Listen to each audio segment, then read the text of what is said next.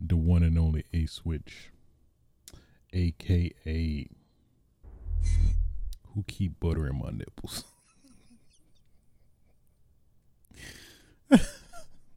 aka um. Let me put some fruit snacks in your yogurt, make it taste good.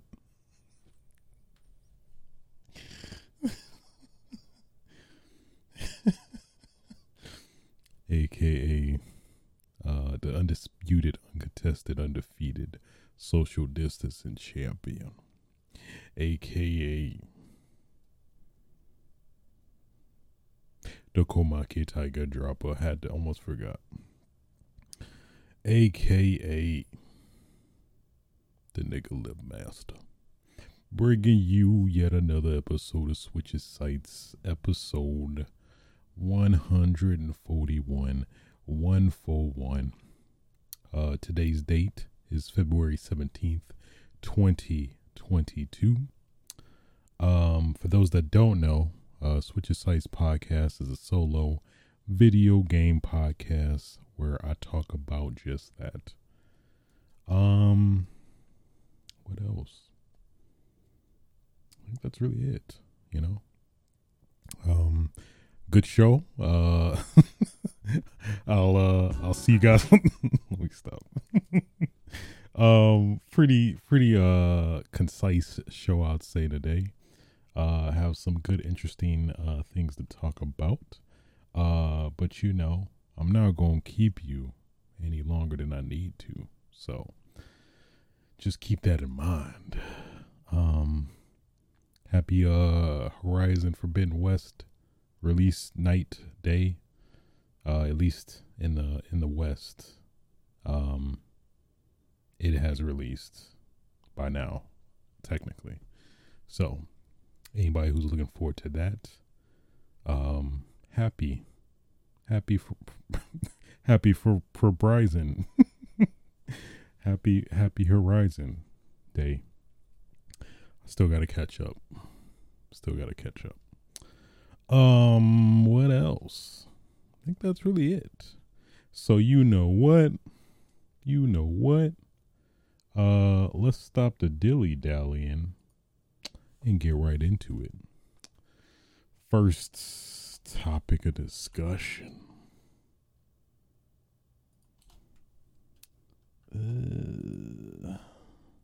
Would be out of nowhere, Nintendo just being Nintendo going Nintendo. Nintendo announced Tuesday that they are shutting down the 3DS and Wii U eShop purchases late March 2023. So I guess like the PS3, I think they're ending as well next year. Better get them games while you can. Just get them while you can, because time is of the essence. And well, you know, at least specifically speaking for like the Wii U and 3DS, it's like it's a lot of really good games that are exclusive to those platforms that have yet to be ported, and we don't know if they will be ported, but odds are, considering the massive amount of games on at least specifically the 3DS family, I'd say a fair amount of Wii U games have been ported, but there's of course some stragglers there. RIP to Devil's Third, the game I only love and nobody else, but had to shout it out, even though you technically can't play it online anymore, which is personally the marquee best thing about that. But I digress. At least for 3DS, there's a lot of exclusive stuff on there that's presumably just gonna get left to the wayside after the shop closes. So at least to cover some of the bigger questions. How long will it how long will it still be possible to re-download previously purchased content from Nintendo eShop and for Wii U and 3DS family systems? How long will those games still support online play?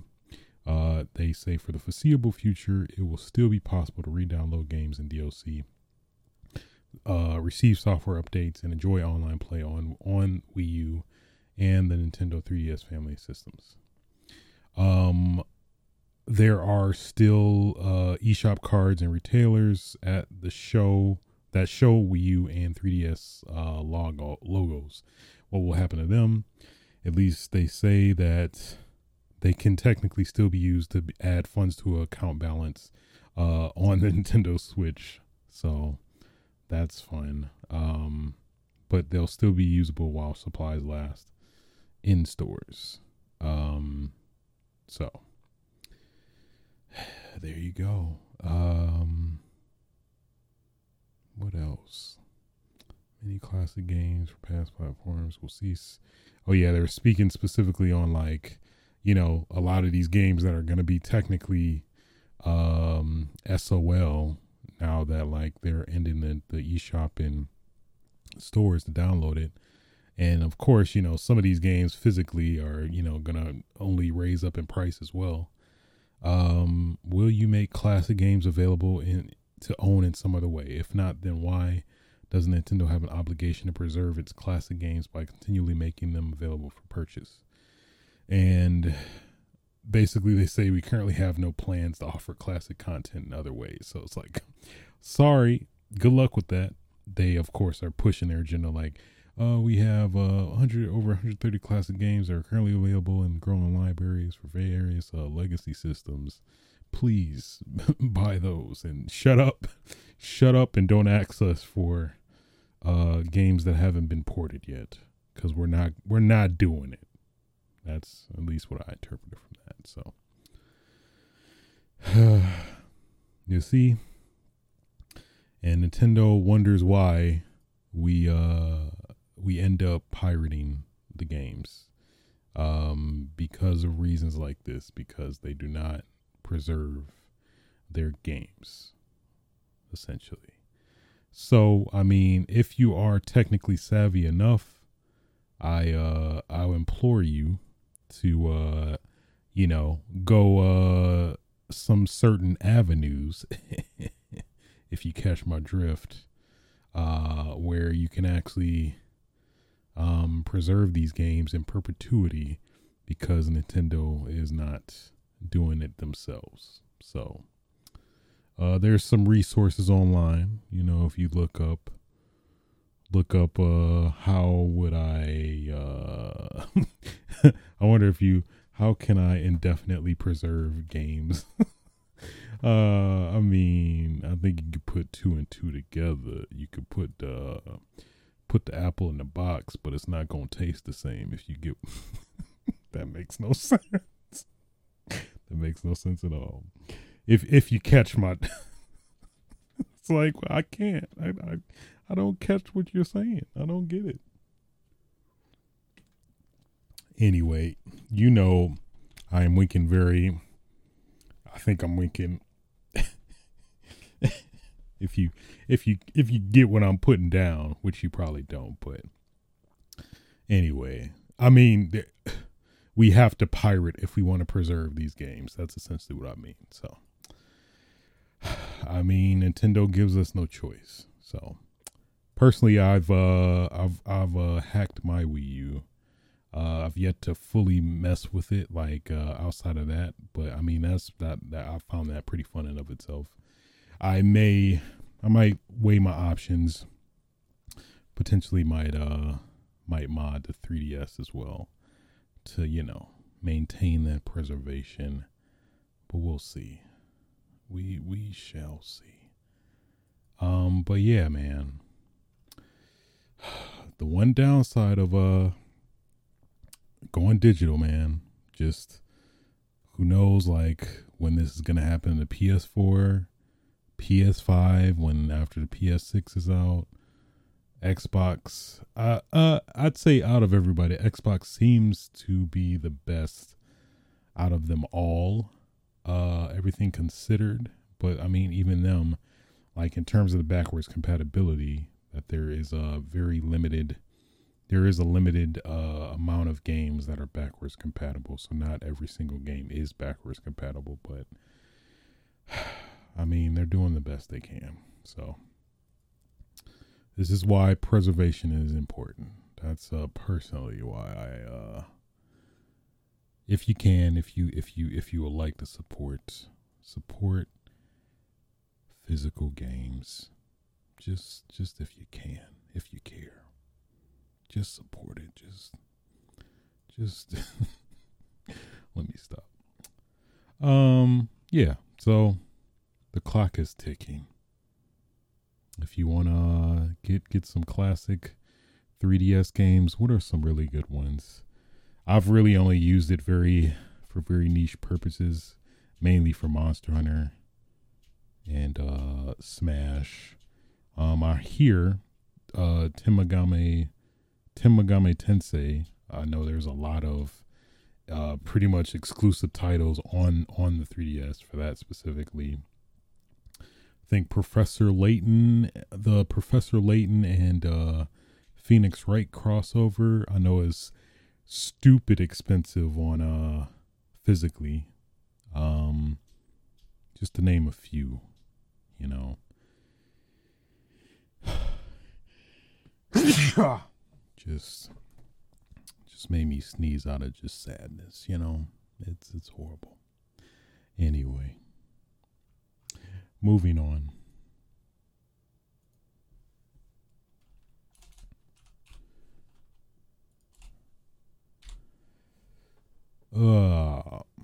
Capcom.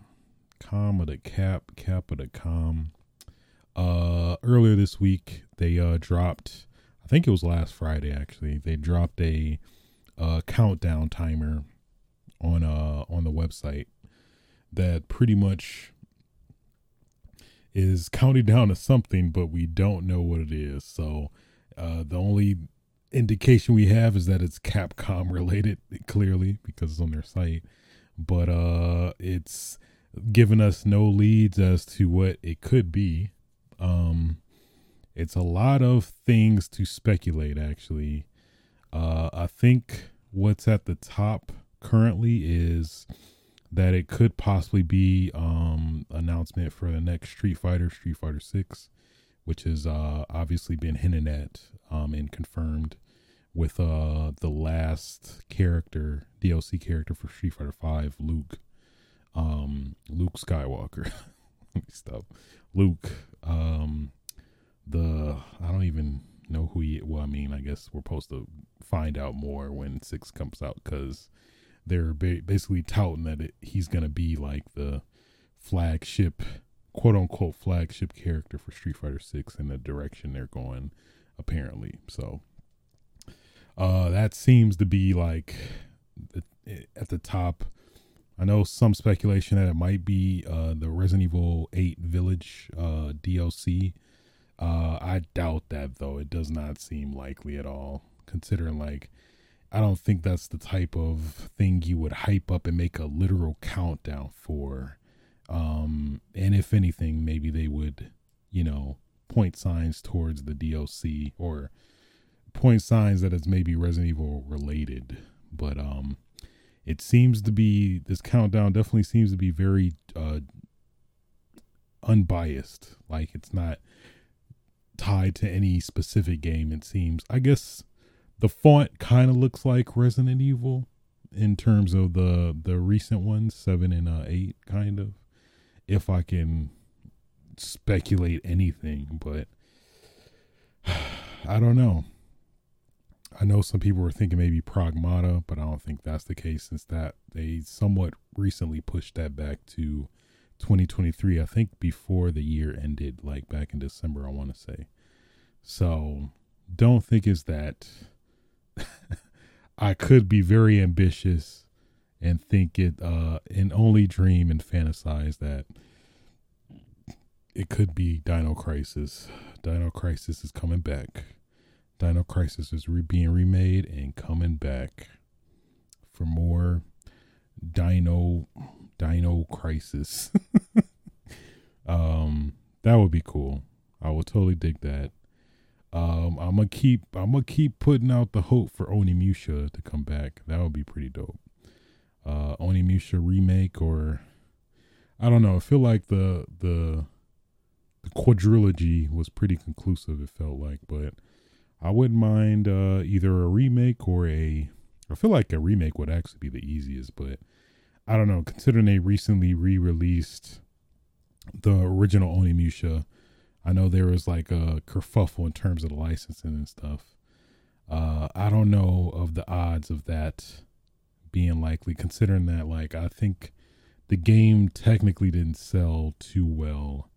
At least I think otherwise it would have warranted like making the second one, remastering it. So based off those incidents, is I think that's pretty unlikely. I'm gonna keep putting it out there though. Resident Evil Outbreak remake, or File 3, or just a amalgamation of them all. That would be great. But again, I feel like they would. I feel like they would keep it focused or hinted to be Resident Evil related. But I guess they technically could. But I don't know. Maybe it might be something that's all around, like encompassing all of Capcom or something. Or what I've been hearing too is that it could be a totally new IP from Capcom, that's kind of crazy to think. It's, I guess outside of Pragmata, there hasn't really necessarily been any new IPs from Capcom, I think, since Pragmata. But I mean, at the same time, Capcom's IPs are like so damn good and established and iconic in of itself. So I mean, I understand it also. Dragon's Dogma 2, that would be kind of cool. I dig that. What else? That's at least realistic, I guess. I don't think it'll be the Resident Evil 4 remake. It feels like it's too soon for that. If it seems like something that they would, if it does come to light, it would probably be at E3 or Summer's Games Fest, whatever it's called. This is totally unrealistic, but what if they actually? No, that'd just be too confusing. But they haven't officially announced it yet. What if they did, like, maybe go back on the Resident Evil 4 remake thing and actually announce Code Veronica remake? That would be kind of dope. I don't think it'll ever happen, but it'll probably happen maybe eventually, but I don't think it'll happen until after Resident Evil 4 remake, unfortunately. Marvel vs. Capcom seems appropriate, but I don't know. That seems, again, too ambitious considering like the craziness that was Marvel vs. Capcom Infinite. Even though Disney now owns all of a good majority of their IPs, including X-Men now, which was the, controversial thing that I think was pretty much part of MVCI's downfall too. So this is tough. Don't think it would be Monster Hunter World 2 either, because I feel like they want Sunbreak to release first before they talk about the next Monster Hunter. Yeah, I'm thinking it's either Street Fighter 6 or a new IP. Street Fighter 6, a new IP, or maybe something Resident Evil related. Only because of this font. This Resident Evil looking font. But Guess we'll have to see. I think the countdown is like 2 days and 23 hours, so it seems to be set for, let's see, I guess technically would that be Monday? I think Monday, Tuesday? I believe Monday or Tuesday. It might be Japanese time, but yeah, I would be very, I hope people have learned by this point.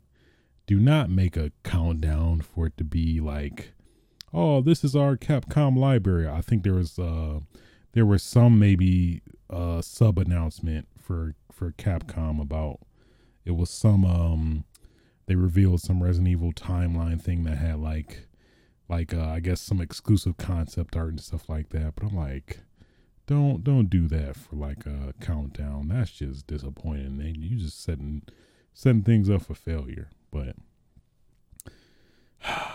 I think it's gotta be Street Fighter 6. That's my guess. That seems to be the most likely.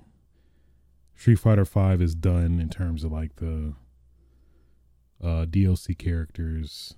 They showed Luke to indicate what's next for Street Fighter.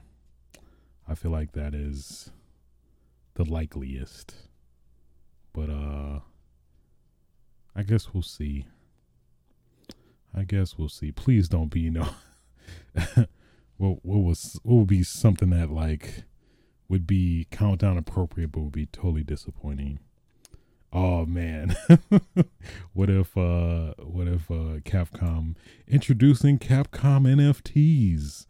Like, really? A countdown for that? That's just, you just gonna piss everybody off if you do that.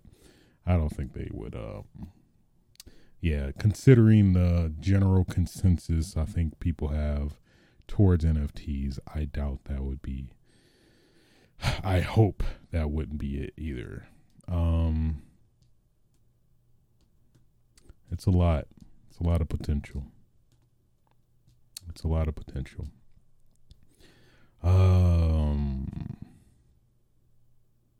Capcom.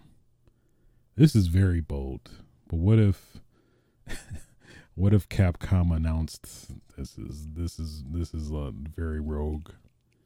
What if Capcom announced their own like console exclusively? That just doesn't make sense, though. That just doesn't make sense. Or better yet, they might, considering the trend of acquisitions now. What if this is to announce that they've been acquired by PlayStation? I think I speculated that a while back, but I could see that this would be, I'm not sure if it would be countdown worthy though. I don't think it would be countdown worthy. This definitely indicates some IP or game. Yeah. It's hard to fathom it anything else other than a new game, series, or sequel. I don't think it will be anything else. If it is anything else, it would be very upsetting and disappointing in many ways. So I guess only time will tell. Guess we'll find out soon enough next week.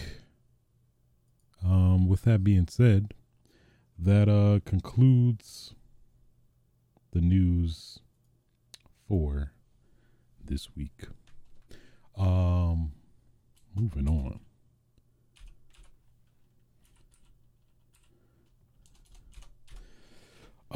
So let's get into what I've been playing, which has been I'm still at it. Thriller to Fight.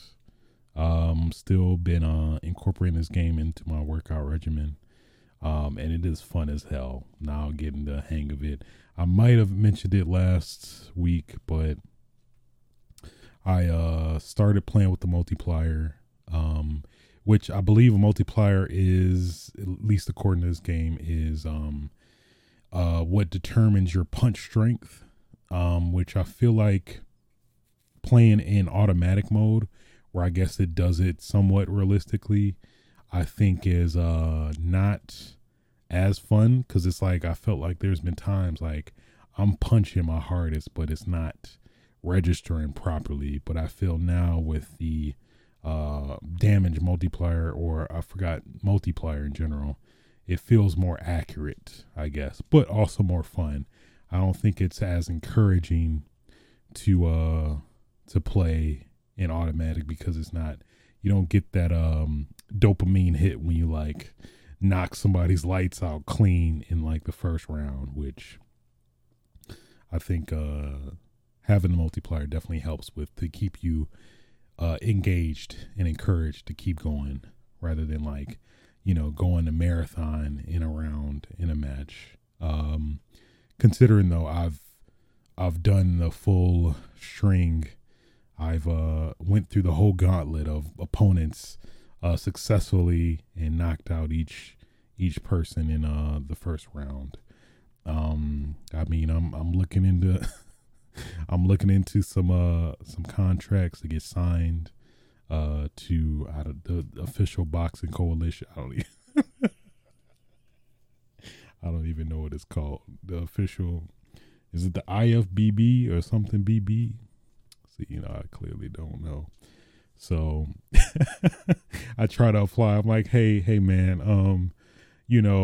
I just knocked out all these opponents in Thriller the Fight in the first round. So clearly, what what are we gonna do about this? Is you want to sign me now, or you want to sign me now, or are we gonna just, you want me to do it again and I'll show you? No, but yeah, after I did it, I did my first successful knockouts of all the opponents within the first round with a 2-time multiplier. But after I did that, I was like, man, I'm really good to go again. So I literally, right after that, went into another succession of taking out all the opponents. But this time I reduced the modifier. I at least reduced it by 2. So I was like at 1.92 or 1 point. I knocked it down by 2. I think it's 1.2 something. I forgot. But essentially, the plan is to keep knocking it down by increments to be a little bit more challenging, as well as I think more fun that way too. To kind of, I feel like it's kind of unfair now with the multiplier I had, that like just clocking them out easily. But I mean, it felt good though, knocking them out clean, not even looking at them like I'm in a real match. VR is a trip, man. Let me just say that VR is dope. I am such a believer now. I know I've said that before, but man, now being able to have the flexibility to kind of keep consistently playing VR, at least in this way, that's actually productive towards me, like losing weight and stuff like that, that I think is really, really dope. So cannot recommend Thrill of the Fight enough. If you want to play a game that keeps you active, I feel like I see Thrill of the Fight kind of in the same way as I see like DDR, like games that are like fun to play, but at the same time you're being very active and mess around, eating right and all that might might catch up on you. It really might. So I'm digging it, man. I really am. So I definitely plan to just do this on the regular, maybe start messing with some of the other modes. I think there's like some more tricky training stuff that you can mess with too, but I think I'll just get my bearings, see how low I can go in terms of multiplier to actually consistently still keep knocking these fools out. And man, my arms have used muscles that I've never known I had that are just sore as hell, but in the best way. So I'm digging it, man. I feel like I'm becoming more and more of a boxer. Maybe got to work on the breathing, but I mean, I'm knocking them out though. I'm knocking them lights out though. I know that much. I won't be able to breathe right, but I'm taking them out. I'm trying to kill. I'm trying to kill somebody in that ring. I can only think of what like because when I do it outside with all the neighbors and stuff, I can only imagine this big black man just shadow boxing like nobody's business. But it's fun, man. I don't even care.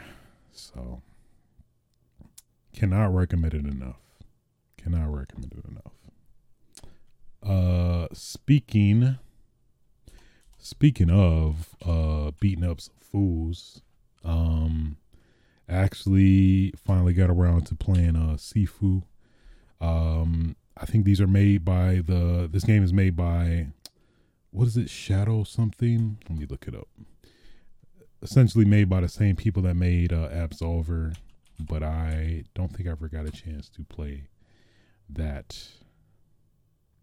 Slow Cap. But yeah, man, this is an interesting game. I'll definitely say that. Captivated me when I saw the trailer for it and everything. But man, it is just interesting as fuck. It really is. So, essentially the concept of this game is, man, how do I describe it?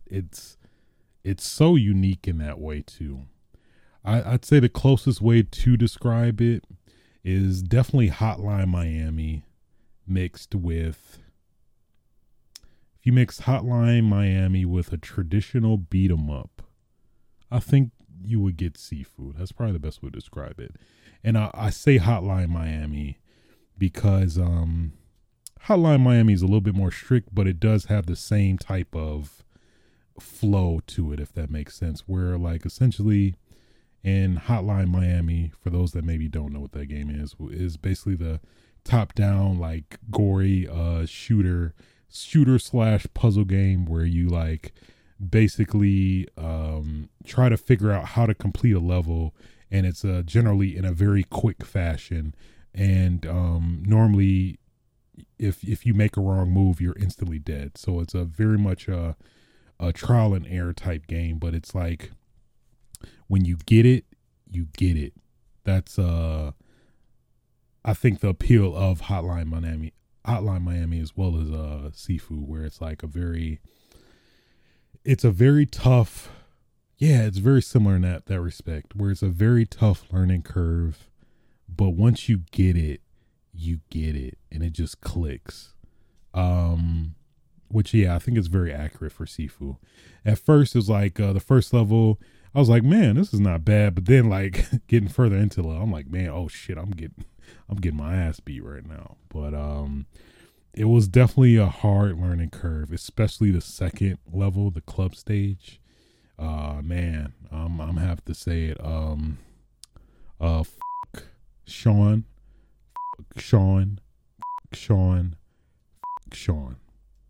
That motherfucker with the stick, he could die. He could die and die again, and I wouldn't feel bad. You'll know what I mean. But essentially, the end boss for the stage 2, he was such a damn bitch to get the grasp of. I don't even think I could confidently say I could still fully get him. Like, essentially the bosses have 2 phases, and this guy, like, I barely could even withstand him for the first phase initially, but then got the hang of it and didn't struggle at all at the first phase. But then the second phase is where he's just a bitch. He's just bitchy bitch because he's just annoying. His moves are hard to read and counter and evade. And then when you get the satisfaction of actually evading his move, when you actually can do it, he backs up like a bitch, and then he's very unpredictable in his behavior. Because, like, sometimes you think he's going to sweep, he doesn't sweep, so now you dodge because you thought he's going to sweep, but no, he doesn't. And then he hits you, and then you get damaged, and then you eventually die. Um, which also brings me to the unique death mechanic for Sifu, which is it is it is very unique. So basically, if you saw like the trailer, like the E3 trailers or whatever, the announcement trailers for Sifu, um, it seems like if you die, you age and like eventually come back and like, I don't know, train or something like that and come back to try to fight them. Whatever opponent killed you, kind of in a somewhat of a Dark Souls way, but it isn't. So basically, when you die, you age, of course. So let's say essentially, very likely, if I'm playing Sean, this the boss, and I get killed, I die and I age 1 year. So you start off at 20, you die. If you die in the game, as in lose all your health, you die. You go up the age of 1 year. If you die again, and it's certain conditions in order to do this, but essentially there's like if you defeat a mini boss, or what the game considers a mini boss, or a main boss, at least for the bosses, if you defeat them in their first phase, you get knocked down a life as well.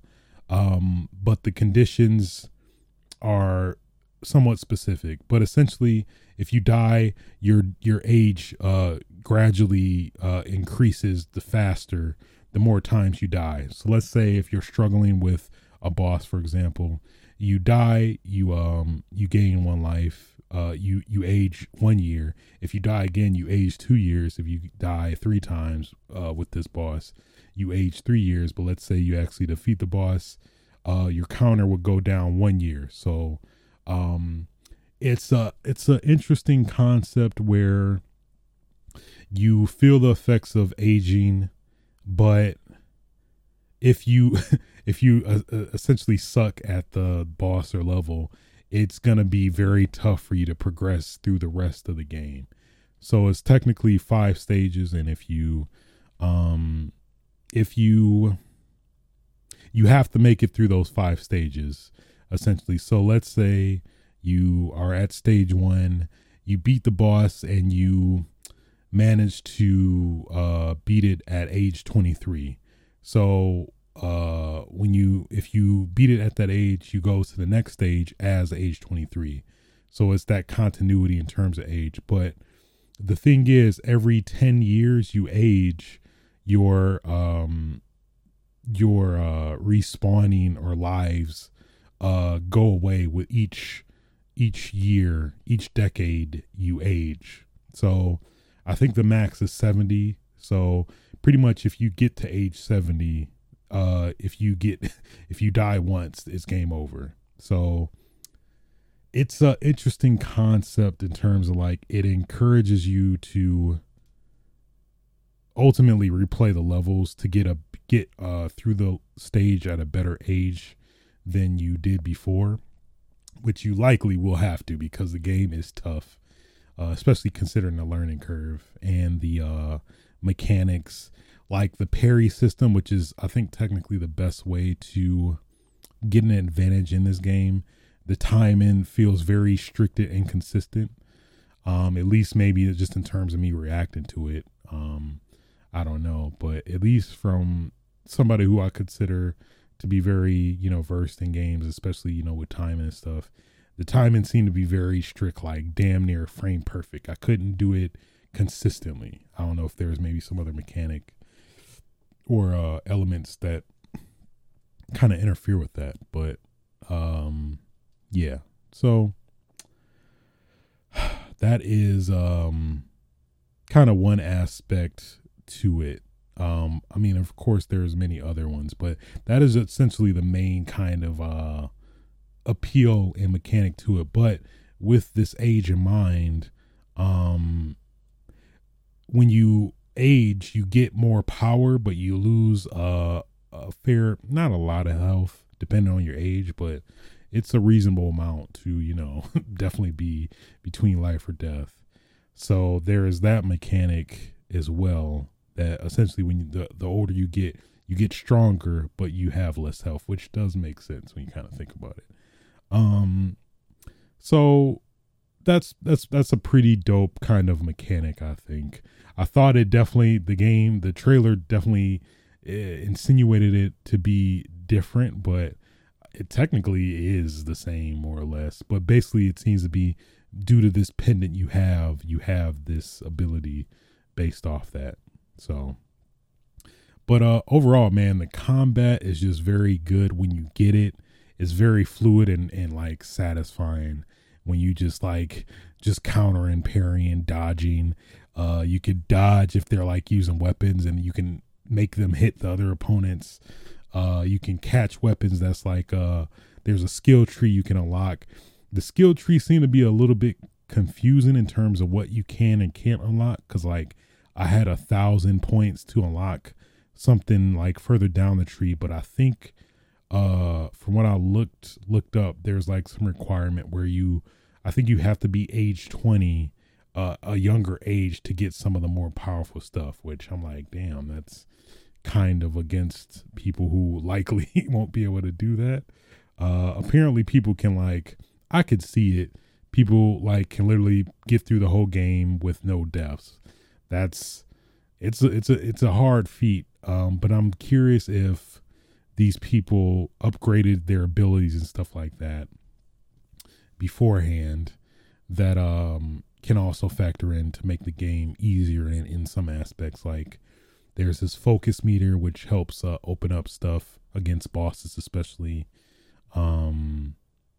A reserve meter is kind of it has this mechanic similar to Sekiro, where I think it was a stance system where basically there's health, and then there's essentially a defense gauge, where if you break the defense gauge, it's kind of somewhat similar to breaking somebody's health in a way where you get an open attack that essentially will progress it. I guess kind of like a stun meter in like Metal Gear and whatnot. So it's got a lot of interesting dynamics for sure.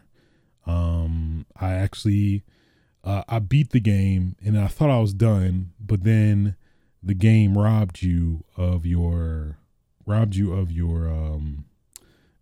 fulfillment. At least for me, whenever I beat a game, just seeing the credits roll, I'm like, okay, I did it. But no, Sifu no, you technically beat the game, but you didn't beat the game.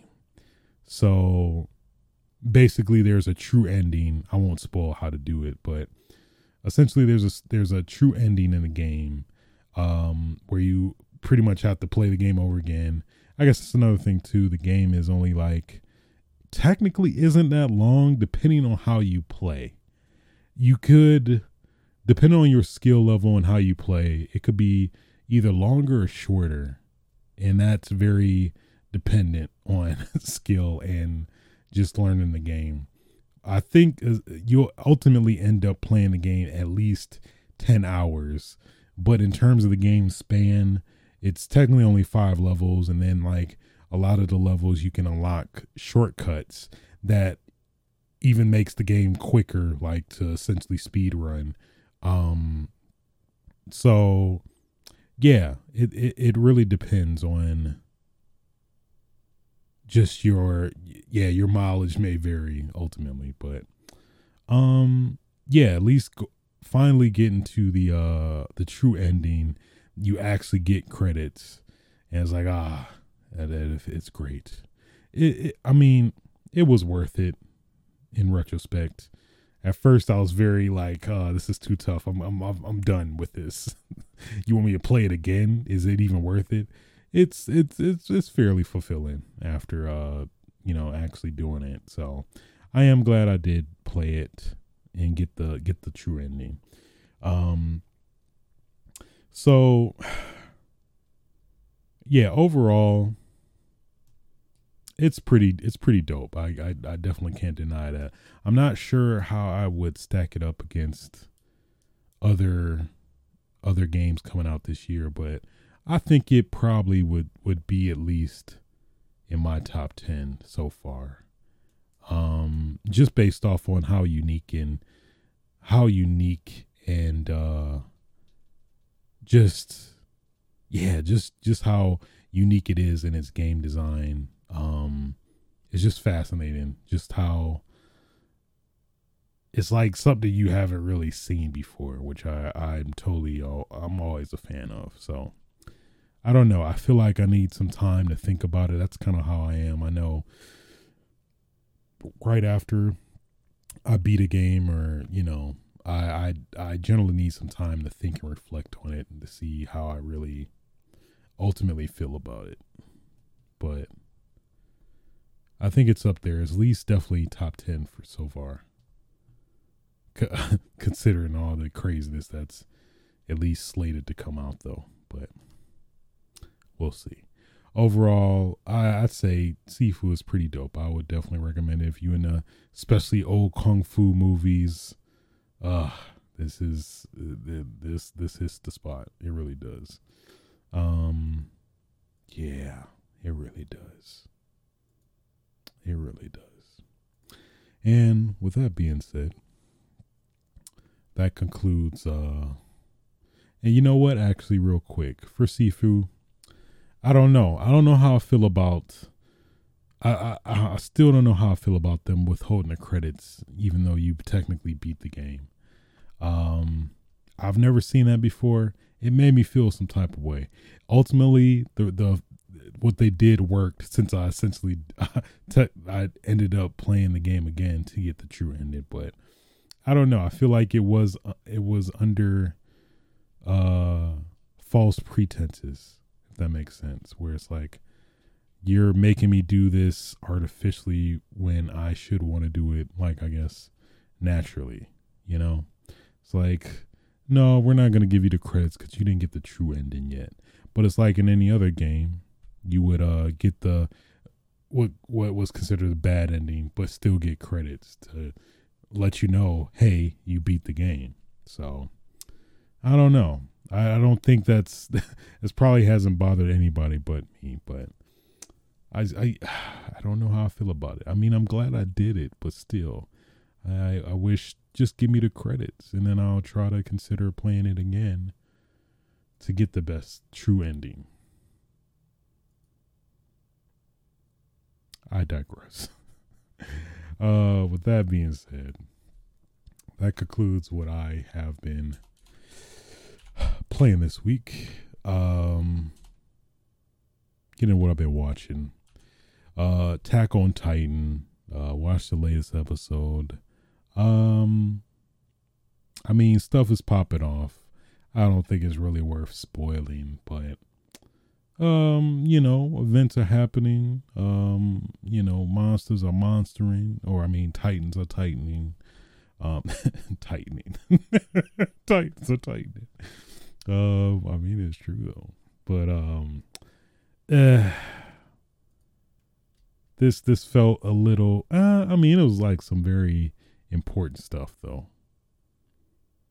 In terms of the Titans, what was left of the transformed Titans, and things like that. But all in all, solid episode, I'd say. I was digging the action.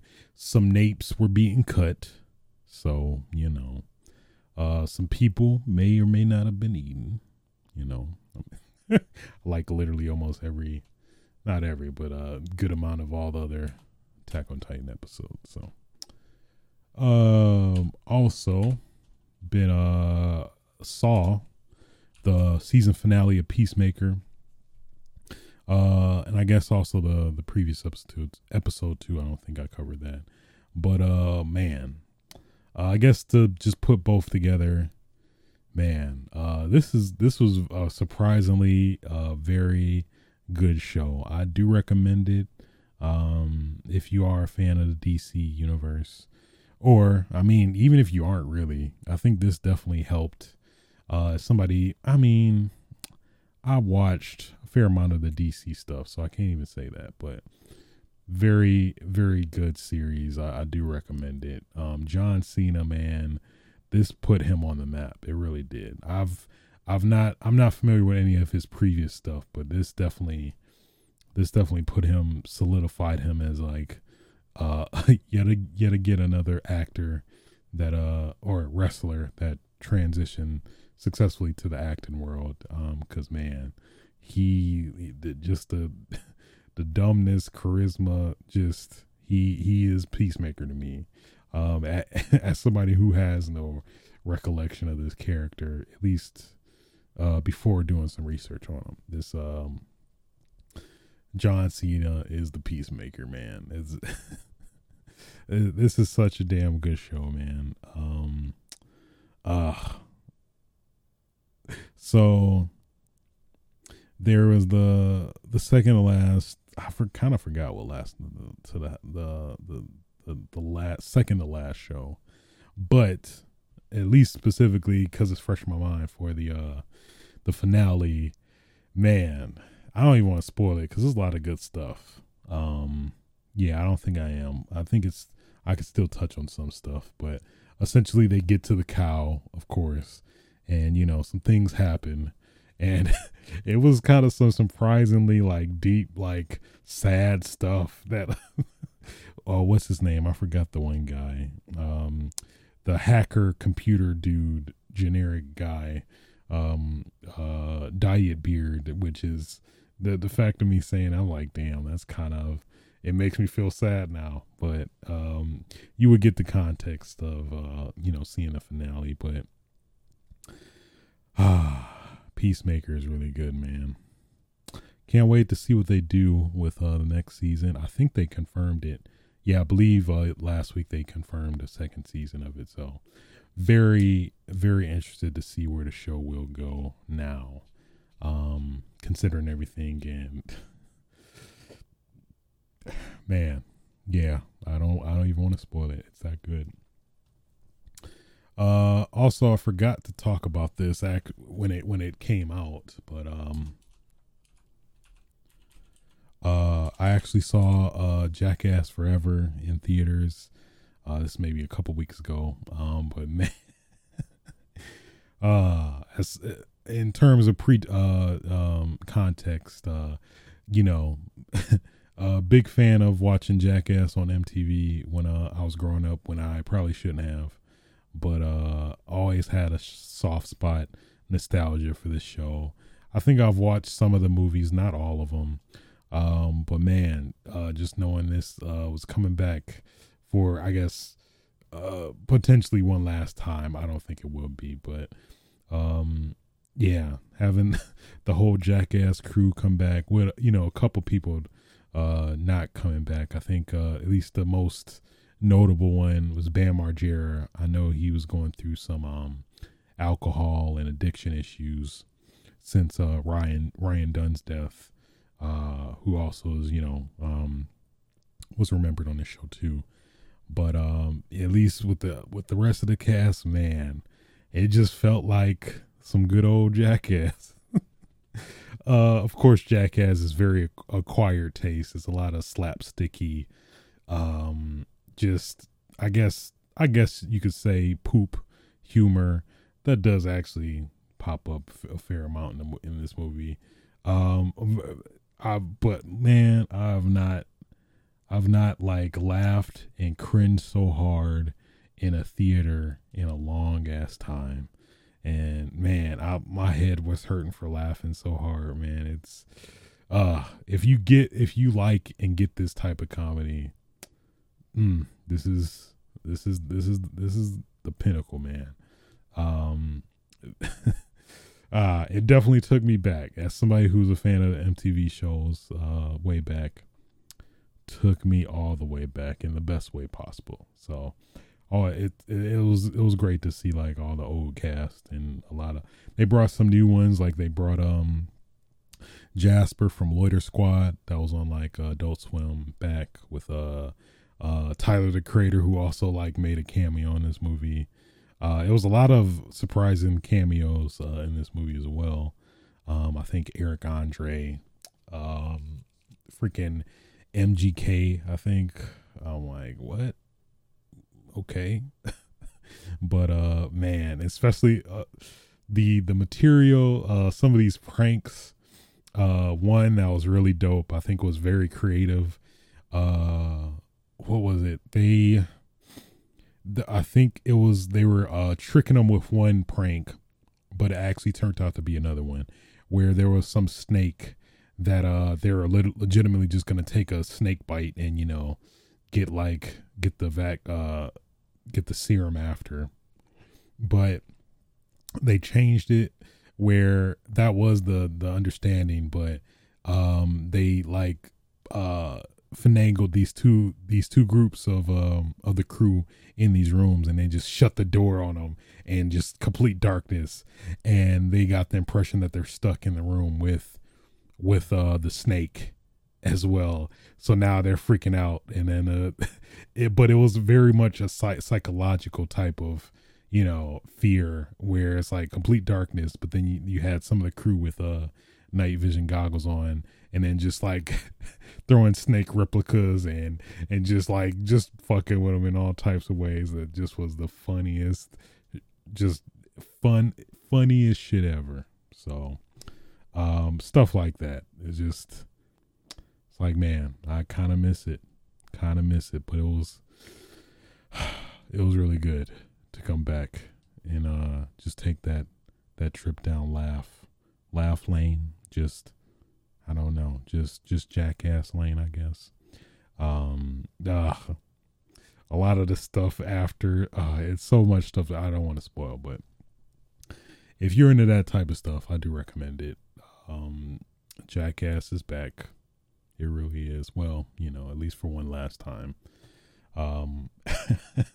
It was a trip, man. Love it. Loved it. Also, shamefully, I'm kind of embarrassed to admit this, but I've unfortunately got back into reality TV. I'm sorry to admit, but straight up binged this show on Netflix called Love is Blind.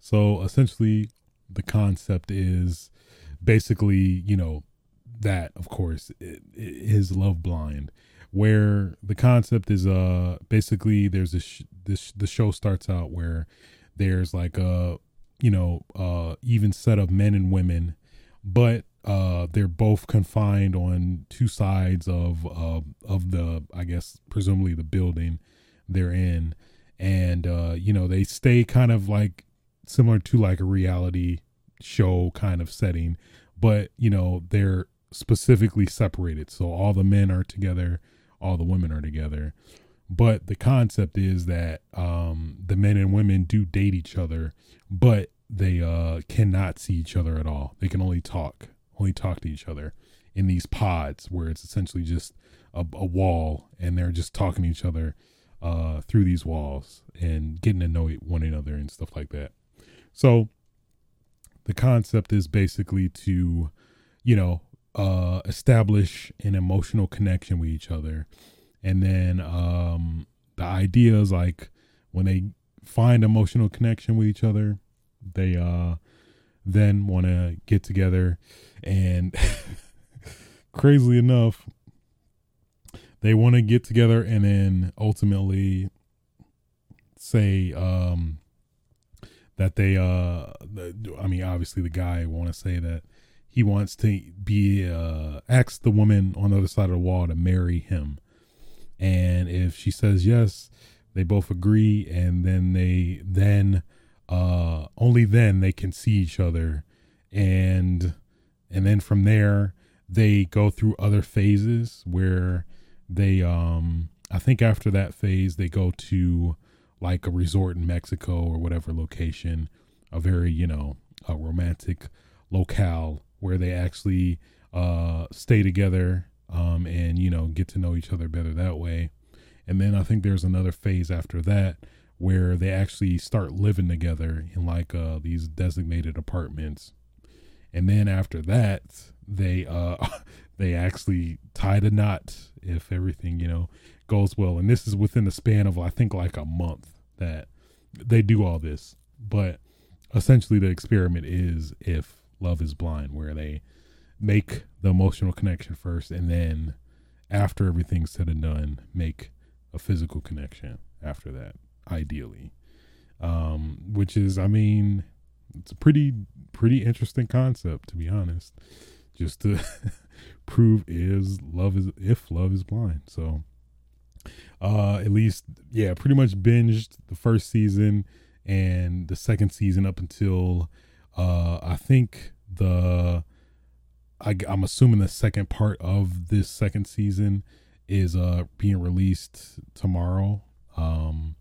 So I'm waiting. I want to know, but man, it's a very fascinating show just to kind of just see how people react, and just to see them actually like genuinely making these genuine bonds, and seeing if that actually, you know, translates to a full-on connection, which at least, you know, spoiler alert, of course some have.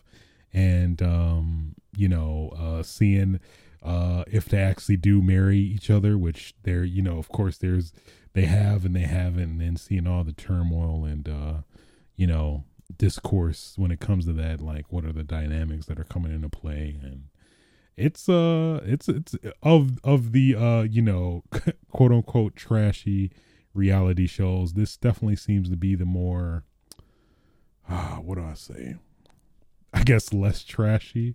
There of course is like some dramas where like two men or two women like really like this one guy, but then they also like this other girl, and then there's this weird kind of triangle where, you know, the person that let the other person down, they went with somebody else, but then that's another aspect of the show, is that they get to see some of the other couples, and, you know, of course the people that they didn't want to date as well. So that kind of plays into some of the dynamics of like, oh man, you actually look cuter than the other person I was dating.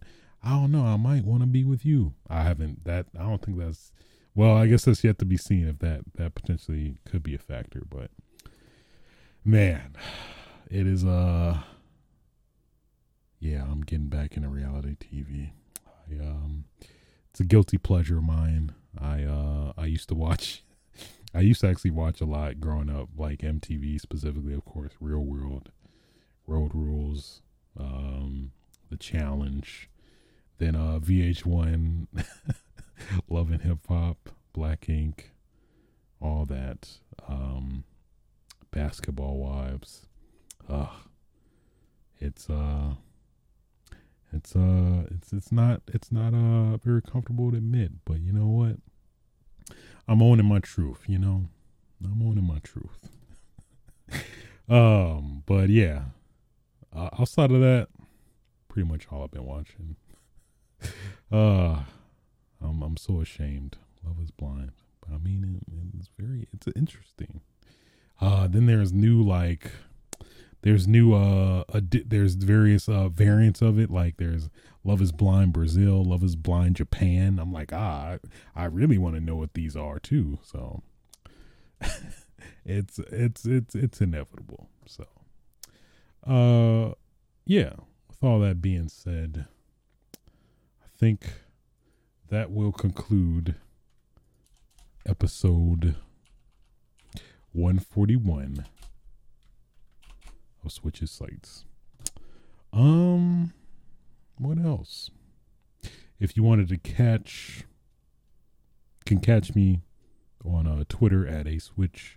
If you want to like, damn it, I messed it up. If you enjoyed the show, feel free to like, rate, and subscribe on your various podcasting platforms.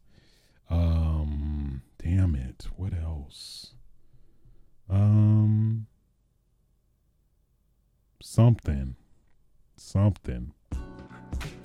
You can catch this recorded live on Twitch TV/aswitch Thursday evenings. You can catch the archives of this podcast on youtube.com/aswitch as well. But yeah, until next time, guys, feel free to fuck. Get your damn game on. Oh yeah.